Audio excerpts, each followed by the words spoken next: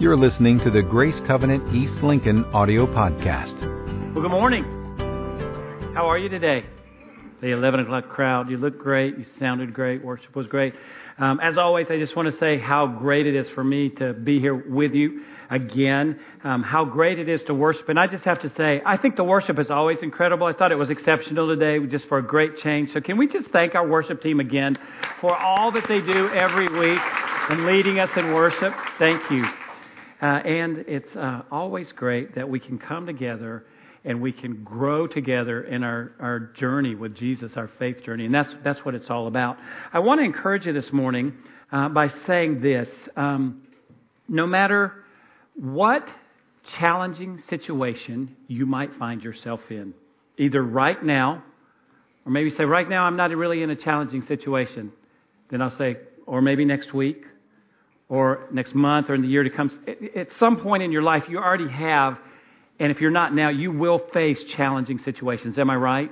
Yeah, there's probably not anyone in the room who has never faced a crisis or a challenging situation. So what I want to say to you this morning is, in those times, or when those times come, God's great desire is to lead you, to guide you, to direct you into your future, to help you navigate through the unknowns of life. And life is full of unknowns. Psalm 32:8 says this, and this is assurance for us. I will instruct you and I will teach you in the way you are to go. I will counsel you with my eye upon you. Isn't that encouraging? Let me say it again. I will instruct you and I will teach you in the way you are to go. I will counsel you with my eye upon you. That's the word from the Lord. And I find great comfort in that. I've come to a place in life, and I think I came to it long ago, that without God's guidance, I always mess it up. Without God's help, I understand that I need His wisdom. I need His direction. I need His leadership. I need His counsel in my life. And I know the same is true of you. So today, as I pray for us, I want to pray that we would embrace that in a way that we never have before.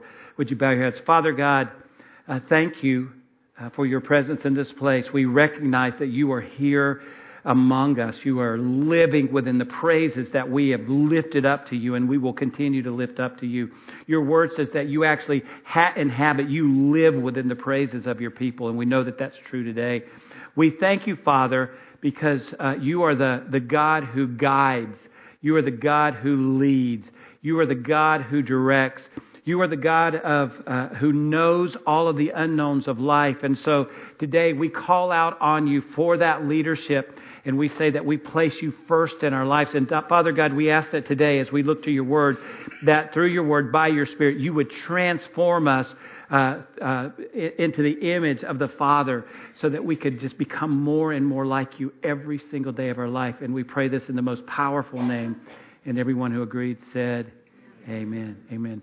Well, in most recent days, we have all come to be aware, in a very sobering way, that we are surrounded by people who are in crisis. We are surrounded by people who are trying to figure out what to do, how to navigate through the unknowns of their future.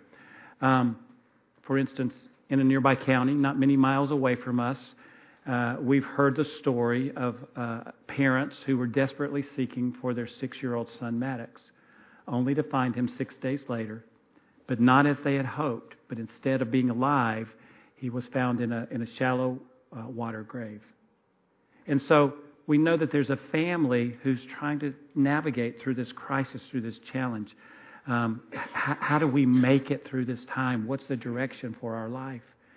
And then we look to the coastal regions of North and South Carolina, and we know that there is still flooding that's happening. We know that there are people who are still dealing with the aftermath of flooding and the process of cleanup. And what we've come to realize is the loss is much greater than simply the loss of property, because the death toll has now risen to at least 43, the last I heard.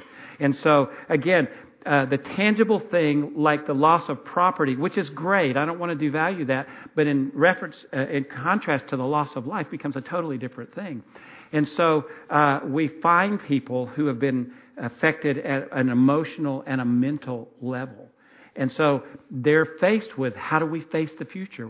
The future is unknown. What is it going to look like for us? They need direction for their future.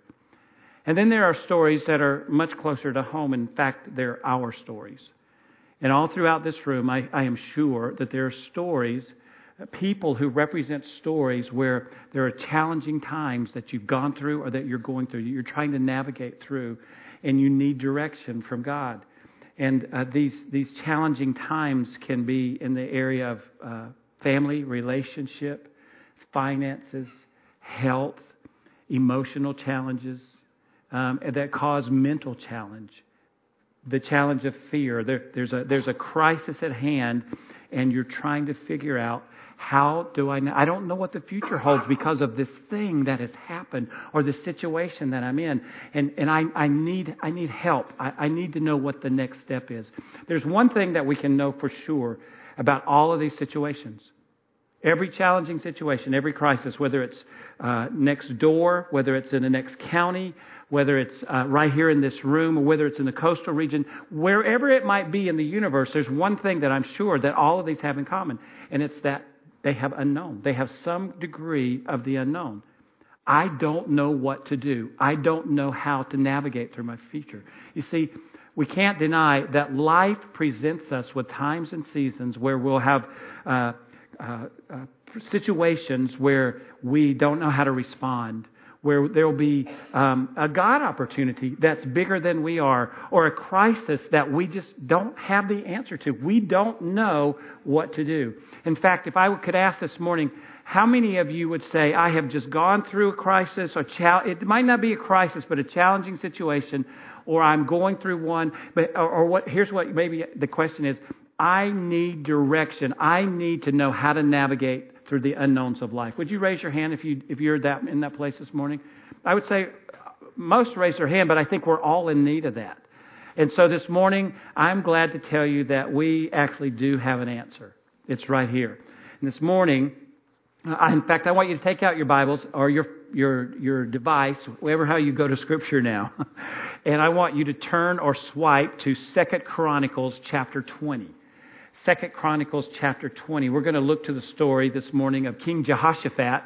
And King Jehoshaphat reveals to us some ways to navigate through the unknowns of life. We're going to do something a little bit different. The service has been different from the get-go this morning, from the music to the kids having. And I want you to join me in welcoming Pastor Nick to the platform. We're actually going to tag team the message this morning. I'm going to do a couple points. He's going to do a couple points, and I'll conclude it. Would you welcome him this morning? He is a great teacher. He's been a great asset this morning. So I want to read the passage to you this morning, about 12 verses out of 2 Chronicles chapter 20. And you've probably gotten used to me saying now, before I read a passage, let me give you a little context. I just think that that's so important. What's been happening before? What's happening in the midst of? What might be happening afterwards? Because it actually helps us to understand in context of what's going on so that we can take it in context and apply it to our life today. How does it translate? So here's what we know. King Jehoshaphat was appointed king after the king of Judah, after the death of his father, King Asa. King Asa was the king of Judah. King Jehoshaphat was considered to be a godly man. His life was modeled much after King David, at least in King David's earlier years. Immediately upon assuming the role of king, King Jehoshaphat began to bring reformation to Judah. He began by reforming the religious practices of the day, who had gotten very far from the word, from the law. He also began to reform the judicial system because it had gotten off track too. And so again, he was a good king, but there was at least one mark against him, and it's that he entered into an unholy alliance with King Ahab, the king of Israel. King Ahab, if you remember, was married to Jezebel. And we don't really hear good things about Jezebel when we read Scripture. We hear some really bad things. Because of this unholy alliance that he entered into, it caused King Jehoshaphat to actually be engaged in an unholy battle, a battle that had not been commissioned by God. And as a result, after that battle, a prophet of God came to King Jehoshaphat and he said, "This is the word of the Lord to you." He said, "Because you've entered into this unholy alliance with King Ahab, at some time in your future, you will experience the wrath of God." And so when we begin to read 2 Chronicles chapter 20, right away in the first few verses, we realize that King Jehoshaphat is probably thinking, "Oh no, this might be the time." So let me read the first 12 verses to you. After this, the Moabites and the Ammonites with some of the Meunites came to make war on Jehoshaphat. Some men came and told Jehoshaphat, "A vast army is coming against you from Edom, from the other side of the sea. It is already in Hazazon Tamar, that is in En-gedi." Alarmed, Jehoshaphat resolved to inquire of the Lord, and he proclaimed a fast for all of Judah. The people of Judah came together to seek help from the Lord. Indeed, they came from every town in Judah to seek him. Then Jehoshaphat stood up in the assembly of Judah and Jerusalem at the temple of the Lord in front of the new courtyard and said, "O Lord, God of our fathers, are you not the God who is in heaven? You rule over all the kingdoms of the nations. Power and might are in your hand, and no one can withstand you.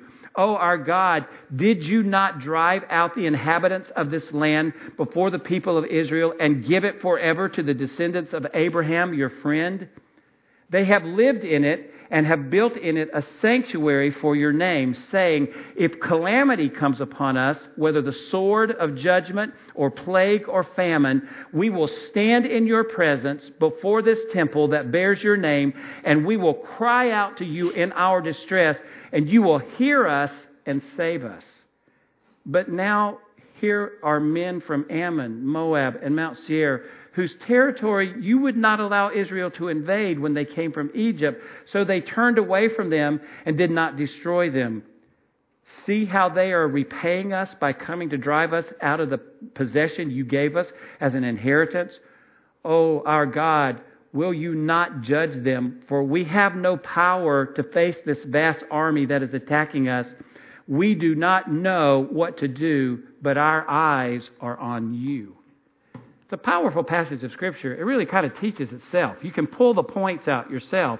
But what we find in summary of this passage is that King Jehoshaphat reveals to us a way to navigate through the unknowns of life while seeking direction from God.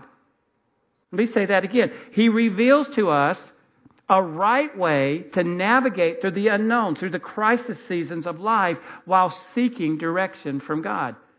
So we're going to pull out this morning, there's 5 lessons to be learned in how to navigate through those seasons of life. And so we would begin by saying, what do we do when we're faced with crisis, when we're faced with challenging situations, when we're faced with the unknown? What do we do? And the first thing that we do, we learn from Jehoshaphat, is we talk to God. You might say, well, that's pretty obvious. Talk to God. Well, let me say this. There's actually 3 things that I want to say about this. Not only are we to talk to God, but we're to talk to God first. There's a difference. Talk to God first. So often when we're faced with crisis or calamity or challenging situations, we go, "Oh God!" And then we call our neighbor.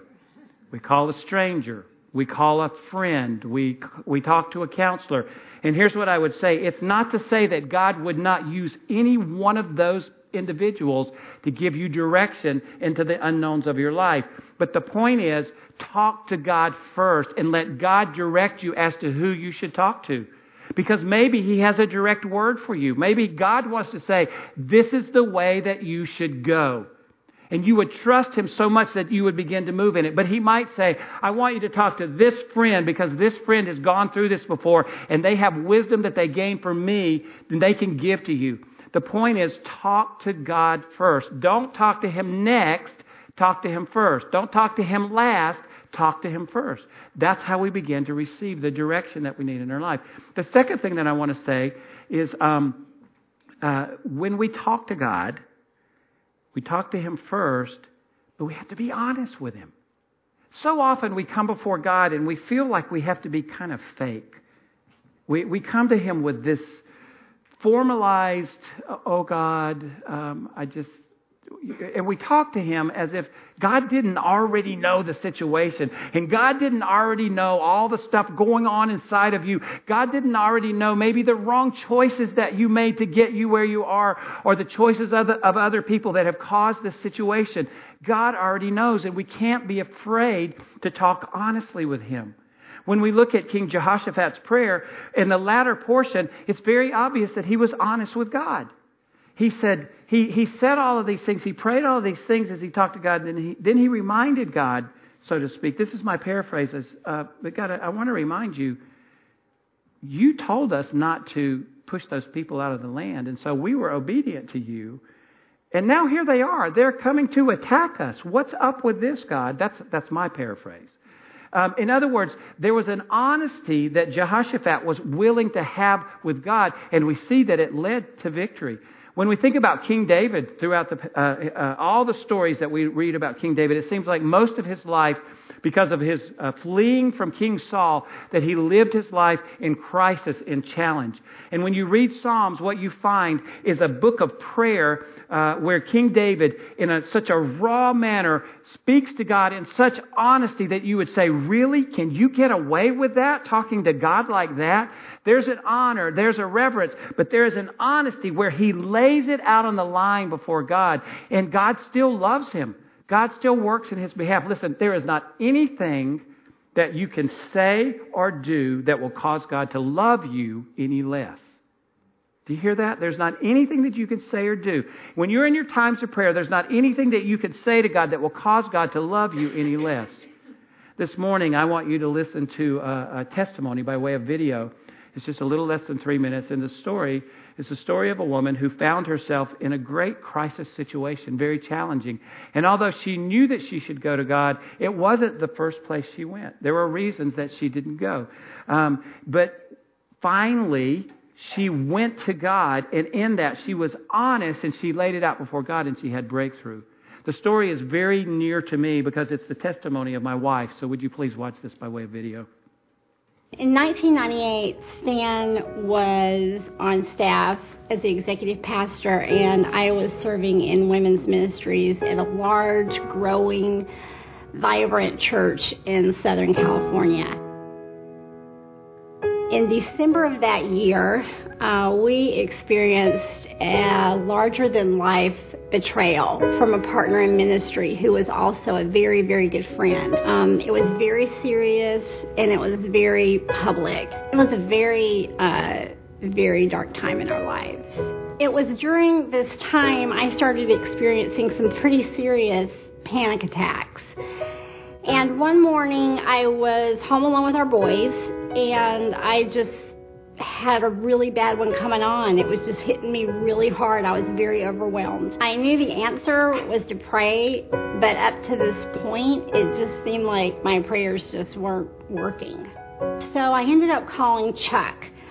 Chuck was one of Stan's old college professors who had become a spiritual father to us. And when I explained what was going on to Chuck, he really calmly said, Cammie, your problem isn't fear. Your problem is anger.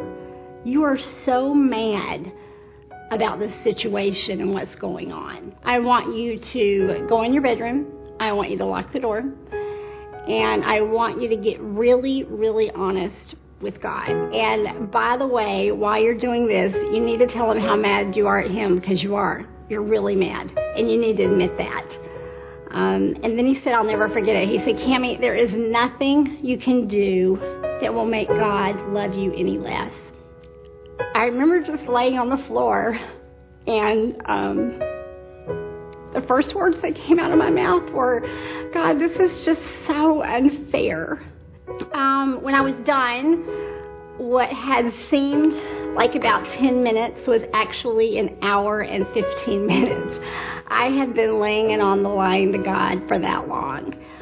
But immediately I knew that everything was different. It's as if I heard God say, Cammie, finally you got honest with me.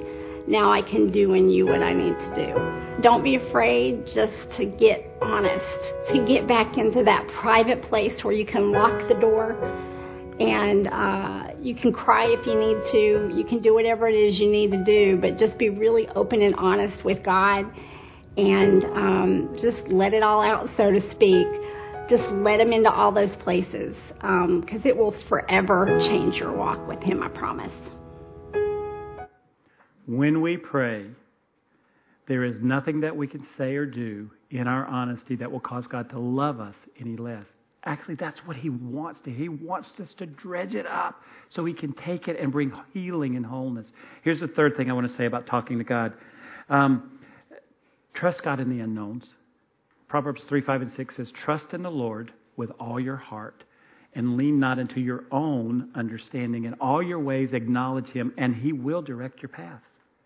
In other words, when the unknowns come, when the crisis comes in, I don't know what the future holds, I don't know what to do next, we simply put the full weight of our faith on God, that He sees, He knows, He will lead us, He will guide us.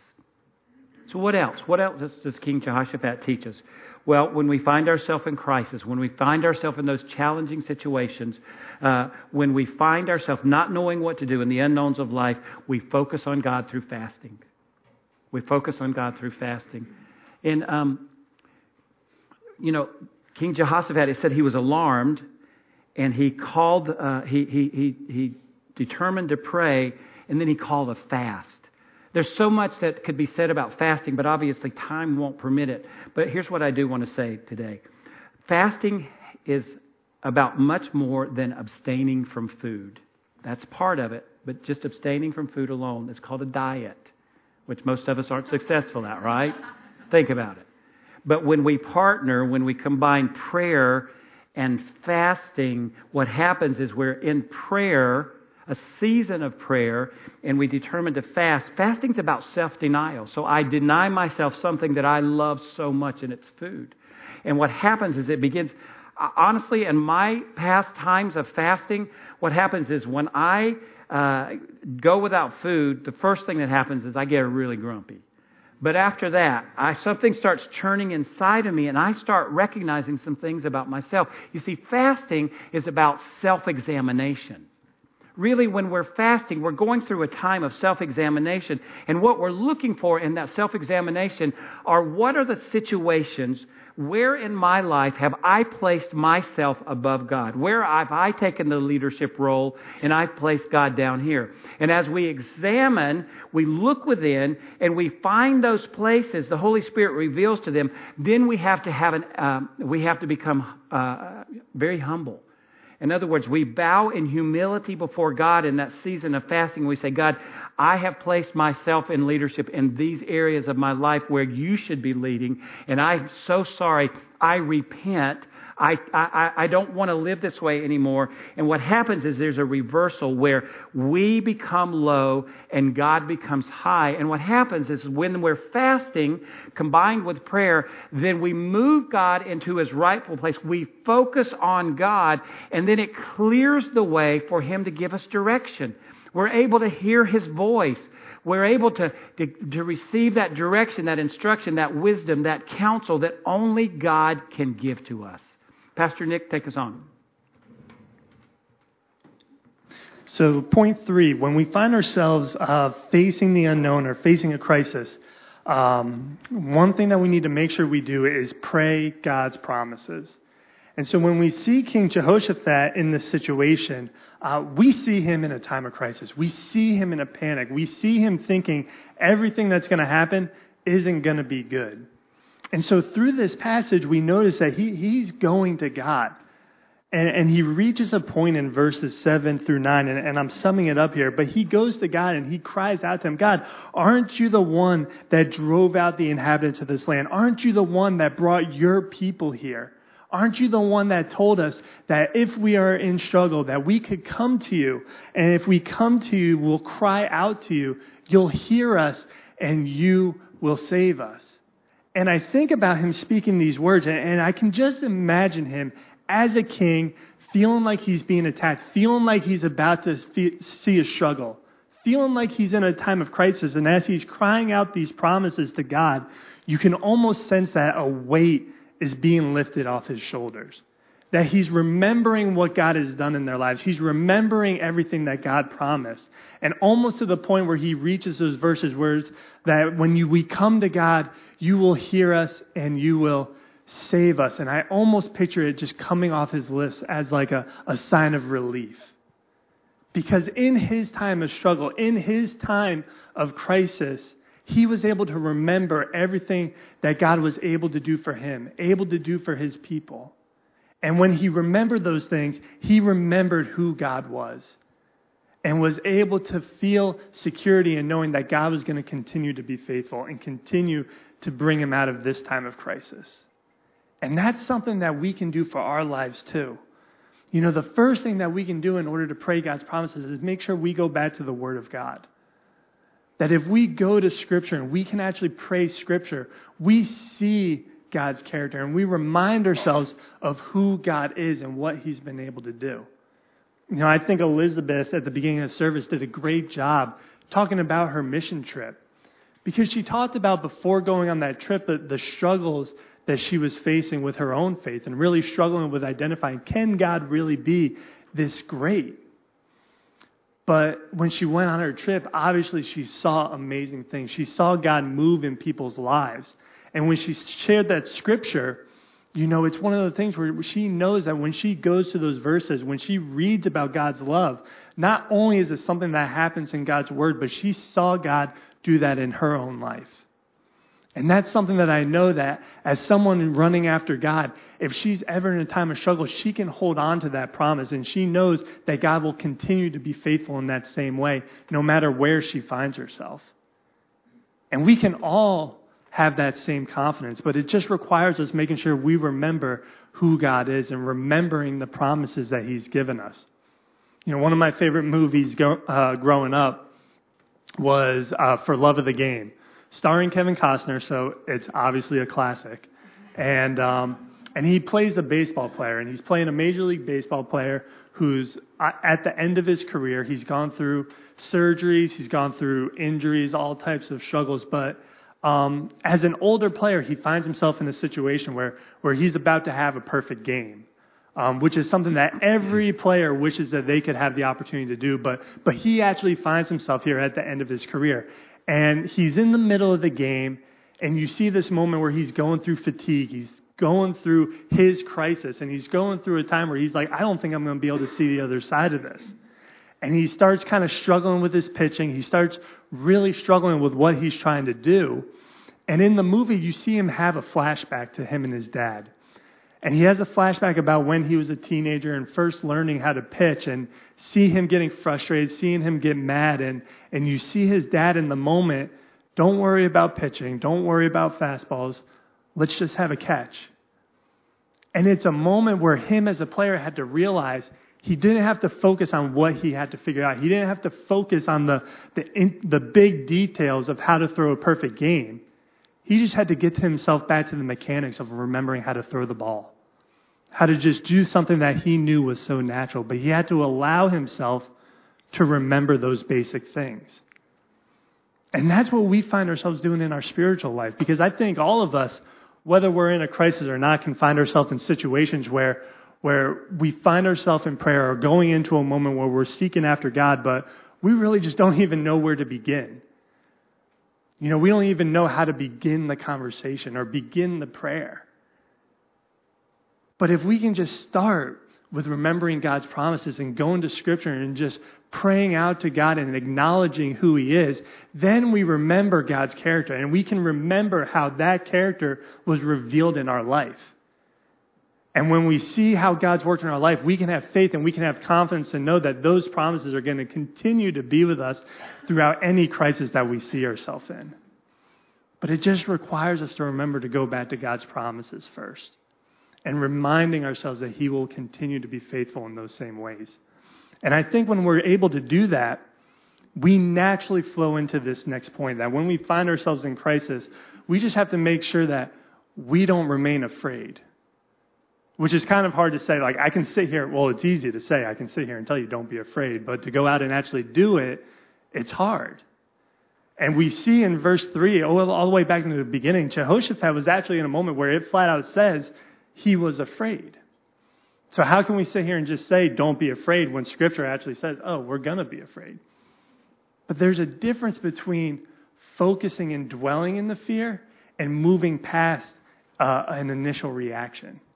Because we're all humans. We all struggle with initial reactions of fear. If a snake crawled out under the stage right now, I would have an initial reaction of fear. And I would yell to Aaron to come and get the snake because I'm not going to touch it. But he probably would. But... Not me. I would be out of here. If you want to, go ahead. But we can't dwell in those fears. And that's why it's so important for us to make sure that we turn back to God's promises.